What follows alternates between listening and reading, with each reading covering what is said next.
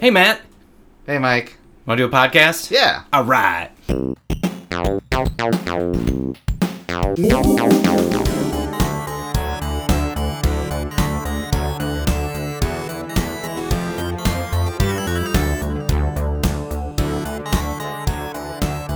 Welcome to Hacking the Grepson.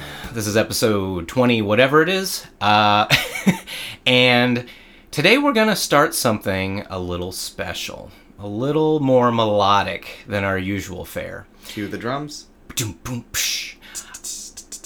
So, cats and kittens.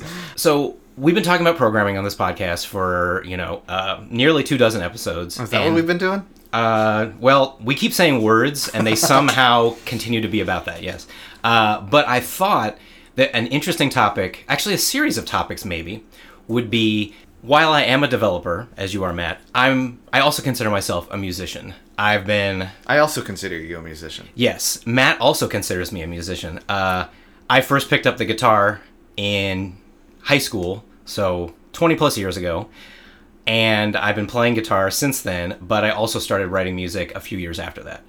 Now, one thing I've noticed as someone who makes music as a form of expression is that there seems to be overlap between writing music and writing code. Now, do you think that's because of the creativity involved in both? Definitely the creativity. There's also kind of a mindset, I think, that both enjoys and groks at least a certain kind of music that is shared with someone who develops, especially in the computer age when music is made by computers so much more than it, was 40 years ago. Using a computer not only has changed how I think about making music, but it also changes basically how I make music. Interesting.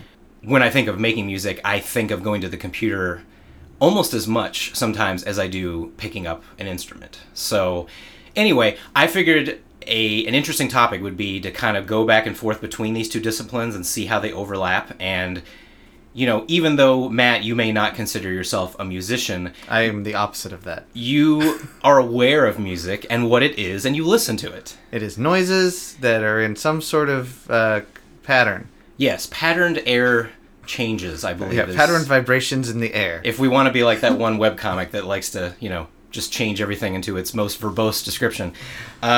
Strange Planet, I think that's what it's called. Anyway, this is a huge topic. Music is a huge topic. Development is a huge topic. That's why we made a whole podcast about music's it. Been around for at least 10 years. At least 10 years. At least as long as this podcast has been around. So what I think the best way to handle this is to break it down into smaller topics. And so one of the first topic I'd like to talk about is the concept of libraries. Now, so is this the first verse? This is probably more of that was the intro, and now this is the first verse. Okay. You're right. I don't know what the chorus of this series is going to be, but...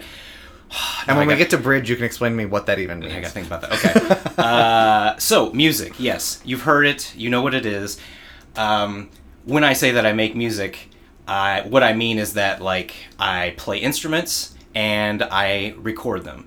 But I also go onto the computer and use something called a DAW, or a digital audio workstation, which is just a fancy term for software that runs on a computer that helps you make music.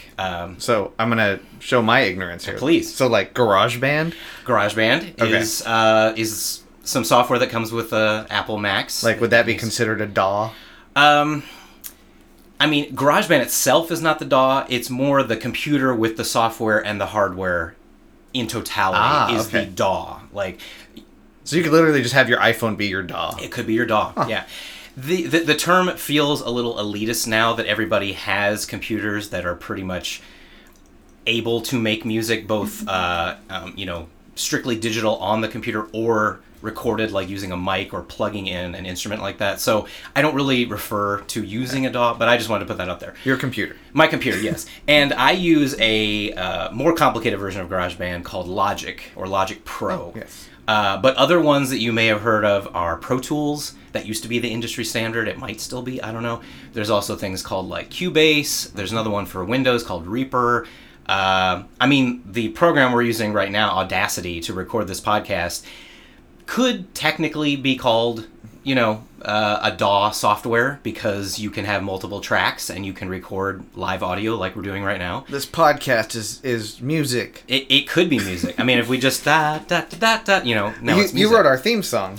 I did write our theme song years ago, but yes. And that was so it's a DAW that you wrote that on. It was done on a DAW. Yeah, it was done on a Mac in Logic. None of the sounds on there were recorded live. All of those sounds are either samples, which is a good segue into the topic, which is libraries. So when you're making music, you could just record everything. If I wanted to make like a 4-piece rock band song, I could have a guitar, I could have a bass, I could have drums, I could have a regular mic, and hit record and record all those things on separate tracks, mix them together, export them to an MP3. Boom, I've made music. But I don't have, for instance, a full orchestra in my house that I can just say, hey, violin section, hey, cellos, hey, bass, start playing these things. But you know who does have full recordings of live orchestras? Sample library producers. Yeah. So one of the major library producers of things like that is a company called Native Instruments, and I use them constantly. They have a whole set of libraries called Complete with a K. So it's Native Instruments Complete with a K, like Mortal Kombat.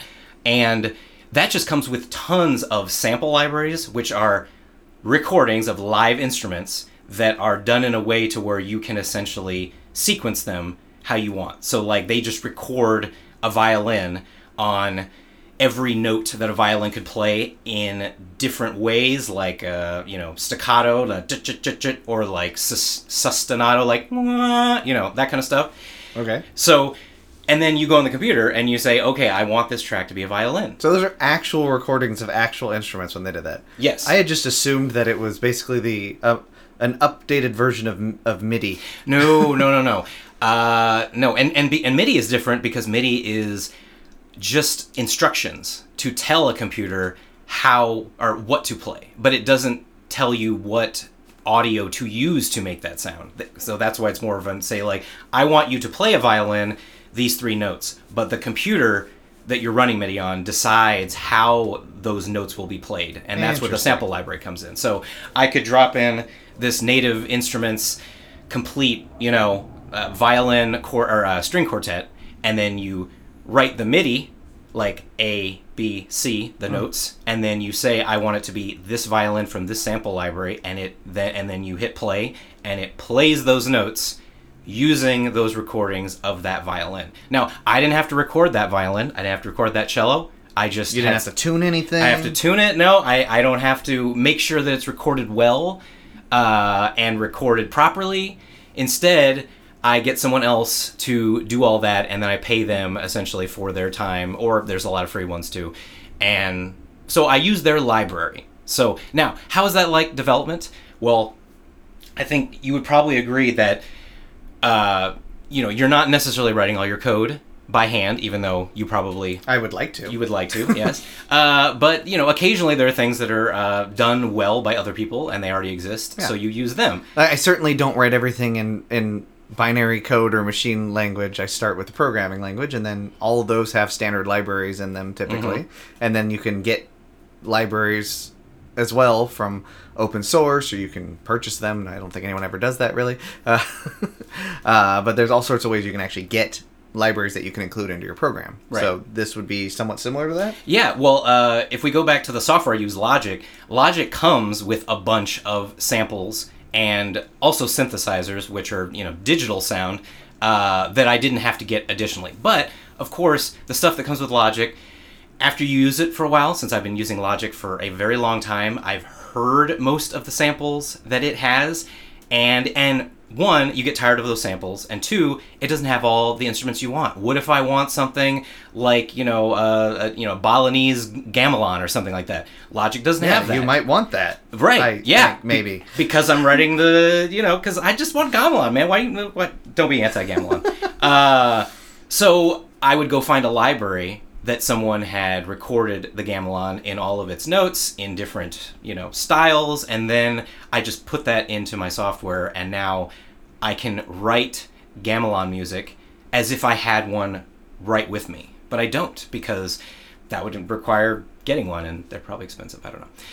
So, once again, I feel like music and development are similar in this way, because I can't be good at every instrument that exists in the world, and I can't easily have recordings or record myself, because I would have to be good at all of them, of every instrument in the world. So I turn to libraries because other people are good at those things, and I bring those libraries into my stack, as you will, my development stack, and then I use that alongside my, intrinsic abilities to orchestrate and arrange them.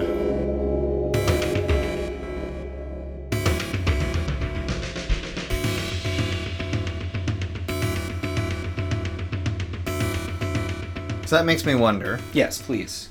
If you're not good at everything, and how dare you? Right. I'm sorry, listeners. But you are good at some stuff. I know this, firsthand. I've seen you play guitar. You're very good at that. And you're a good songwriter. Do you ever create libraries for other people to use, just like you might do as a software developer? Right. I don't think I've ever made anything that I put out there for other people to use, but I have written custom instruments to use for myself. Like, for example, I once made a mouth drum instrument and a mouth bass instrument, which was literally, kind of like beatboxing, and then kind of just my voice doing different notes. Like, yes, not exactly my name, but more, yeah. But you're not a Pokemon. Okay, no, not yet. Someday. So yeah, I would record all of those sounds as separate files, and then I would map them to the keys on a keyboard. And so when I pressed, like the middle C on my keyboard, it would play, my mouth making the C note in a bass kind of way, or a hi hat of me going or or boom boom boom, that kind of thing. And so you actually record when you do that, yes, every note in that. You don't just do one and then it just pitch shifts. Now, you could do that, but after you pitch shift beyond a couple steps, it starts to sound bad. So yeah, generally you need to do it at least every other step or so. So then you get that auto-tune sound if right. we push. Okay. Exactly. So generally I do an octave or two, and then if I need something lower or higher, I might just pitch shift it a little bit. But generally, that's enough for my purposes. But interesting. But there's lots of much like there's huge development libraries. Like I was trying to think of some development libraries that I've used in the past. Some of the ones that I came up with were jQuery and jQuery UI, which is essentially a framework for JavaScript that makes it easier to write than vanilla JavaScript. Although these days, vanilla JavaScript has gotten way better, and honestly, I don't really use jQuery much anymore. Which, in a musical sense, is sort of like if I couldn't play the violin, and so I used someone else's library who could play the violin, and then over time I learned to play the violin. Now I don't need to use a library of someone else playing it. I just record myself live. Or you were able to buy an actual violin, might even be a more apt... That's true. Yeah. Yes. Violins were only one person had violins. Well, hey, when violins were first invented, yeah, only the Richie Richington people could own a violin. But now, you can just buy one on Amazon for, really cheap. I have 2 of them in my house, and I don't even really play violin. So, another big one is Bootstrap, which is a front-end library that does both CSS and JavaScript. So it's a really good... Lots of websites run on Bootstrap where you just I need a quick website, and I don't want to deal with the bog standard way that buttons should look like, or headers should look like, or basic interaction like a pop-up, or not a pop-up, or pop-over, a tooltip, or a modal window. So you just drop Bootstrap in there, and all of those things are just an API call away, rather than you having to write both the template and the look and the functionality yourself, which, I do that anyway, but... So I imagine this is the place where music libraries differ somewhat from the dev libraries, is that a note is a note is a note, it just sounds different, right? Sure. Whereas, if you download Bootstrap, you have to learn what that API is. Well, actually, I would say that is that is actually very similar to music libraries, because what music libraries do is, like I said, if I could play the violin very well, I would just record. I'd turn on a mic and I would play the violin, and boom, I'd have violin in my song. But if I couldn't, I would go to one of these sample libraries, which have their own user interfaces that differ. And you would have to learn how they work, and they have lots of knobs and switches and configuration. So they do have their own interface then. They do. I didn't realize that. That's interesting. Yeah, they all have different ones, and some people like certain companies' interfaces better than others, and so they become more popular. Or, violins can sound very differently depending on which kind of violin you use, how you play it, who plays it, where you play it. Yeah, because a fiddle and a violin are basically the same thing. It's just how you play it that makes it. Yeah, sound different, right? A guitar is just a violin you don't play with a bow. Whoa. Unless you're Jimmy Page. I think I have multiple string or orchestral music sample libraries because they don't sound the same, and sometimes I'm looking for a particular sound, and jQuery may be super popular for JavaScript, but it's not the only framework that exists that people have written to make vanilla JavaScript easier. So, they're more alike than you might think. And I imagine there's levels of it, right? Like you can have a real close to the hardware style software library that does very simple things, and then you can have the more. So, you mentioned jQuery. jQuery is pretty close to JavaScript. Mm-hmm. It added a little bit of nice syntactical sugar on top of it. But if you compare that to something like Angular or React, those do a lot more, even though they're both fundamentally just libraries sitting on top of... Yeah, I think the term they use is they're more opinionated. Yeah. Is that, some people really like frameworks that help you, but do not... prescribe how you should write your code, and then others like Angular and Ruby on Rails are more prescriptive, I think, in that they're no, it'll be a lot easier to do this website if you just do it the way that we say you should do it. So from a music perspective then, you might have something where the sample is actually more like what I would think of when I think of a music sample, which is I'm literally taking this piece of this song, these notes together, and dropping it in. That would be maybe closer to your Reacts, if they have a library for that kind of thing. I know they do for drum beats and whatnot, because I've seen some of those. So that might be more on the opinionated side of things, as opposed to all right, this is literally just, this is an A note on a violin. Whatever. Yeah. Apologies, that was probably nowhere near A. I'm glad you brought up, though, the idea of a sample, because I feel like when I'm using the word sample, and it means different things to different people. When you say you take a chunk of a song, when we do Hurdle, and you're trying to guess the song, and they break the song down into the first second, the second second, you could say that's a sample of that song. Well, when I talk samples and I'm saying a violin played at a certain note in a certain way, but it's a second long, that's also a sample. It's just not a sample of the whole song. It's just a sample of a single instrument at a single note in a certain way. And you're okay, my composition requires a violin at this note played in this style with this much reverb, blah, blah, blah, blah, blah. So you could sample a creaky door if you wanted to. Oh, okay. So now that you mentioned that, I have done a lot of sampling of sound effects, not musical melodic stuff, but there's a site called freesound.org, and it's a place where you can just upload any kind of sound you want. And so, yes, every once in a while when I'm out and about and I hear an interesting sound, I just pop open voice memos and I record it. And yes, I've done creaky swings that actually sound like horns or elephants. Go to the park with my daughter, and it's a creaky or I would go to the park and I would run my hands across the fence, the metal fence, and it makes that cool little echoey sound.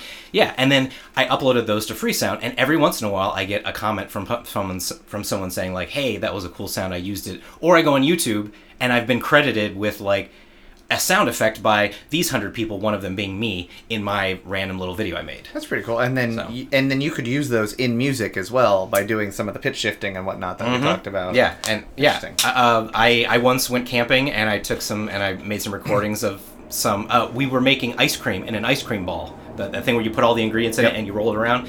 And that just sounded really cool. And so I recorded some of that, and I have used that in some composition. Exactly, yeah.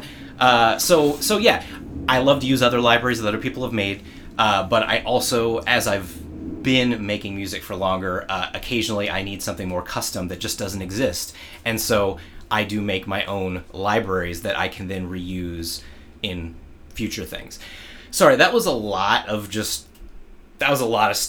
It was interesting. I hope that made sense. Like this whole series of comparing, the act of making music to the act of making code is kind of a work in progress. This was just the first idea that, much like writing code from scratch, it's not always easier to write it from scratch. Sometimes you want to stand on the shoulders of giants and use things that other people have made, and music is no different in that, like I said, I can't be good at everything all the time and have everything perfectly recorded whenever I want it. And so I just look for libraries that other people have used and drop them into my stuff and use them, and I use it a lot, and it's super useful. Cool. Final question. Yes. Is the documentation problem as bad in the music library world as it is in the software library world? I don't think so, mainly because the use case is a little different. Like music libraries, how they do differ from dev libraries is that they're much more kind of drop in and forget it, set it and forget it, like at least my usage. That's not true for everybody. Lots of people like libraries that have lots of knobs and switches that they can like tweak forever.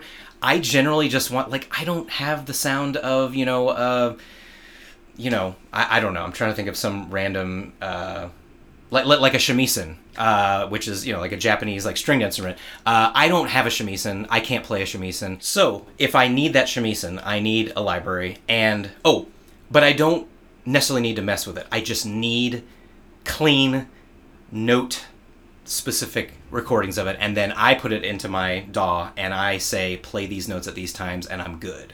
So whereas with a dev library you're probably spending a lot of time looking at documentation to understand how it works. Yes. So I think dev libraries are just intrinsically more difficult to figure out, but otherwise. So does that kind of did I make a good case for these things? I don't know. It made sense to me. Okay, good. Well, I hope it makes sense to you, dear listener. And hopefully we can do more of these in the future. Some other ideas generally that I wanted to think about were just the actual act of writing the notes and how it's, especially if you're writing something like electronic music that's set to a grid, you want everything to be on the beat. You want that preciseness. That's very similar to development itself, and we'll get into more of that later. But I look forward to it. Okay, well, Matt looks forward to my discussion of this thing that I have not written yet. So thank you for joining us for this episode of Hacking the Grepson. Please look us up online at hackingthegrepson.com. We have a Twitter account now, HTG_podcast. That's where we'll be putting new episode releases and anything related that seems fun. Please tweet at us if you would like. And we now return you to your regularly scheduled lives, already in progress.